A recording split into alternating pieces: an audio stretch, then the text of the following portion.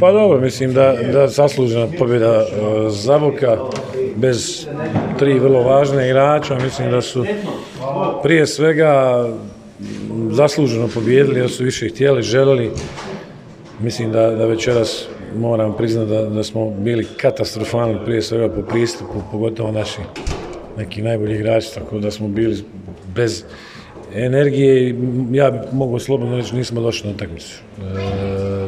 Na nama je da porazgovaramo i da riješimo to naravno unutar ekipe. Mislim da meni kao treneru večeras gledate ekipu na koji način smo igrali i kad vam ekipa skoči 49 puta, onda znate da nešto nije u redu. Znači, međutim, riješit ćemo to sigurno u sljedećim danima koji dolaze. Opet kažem, čestitke Zaboku, a mi se moramo, očigledno smo zapali u određenu krizu i ono što me najviše ljuti,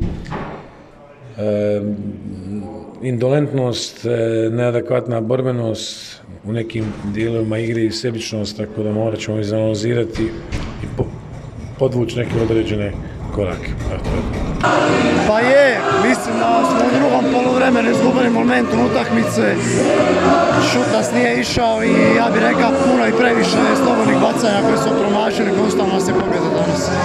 Bio onaj gal na kraju pa su napravili jednu seriju, nije se više moglo stići. Pa je, stalno je bilo tako da možda možemo prelomiti, međutim znamo i kako je kad se uđe ovako u pustu završnicu u gostima, to nije lako izvući. Mi danas nažalost nismo uspjeli. I zaslužena pobjeda Zaboka.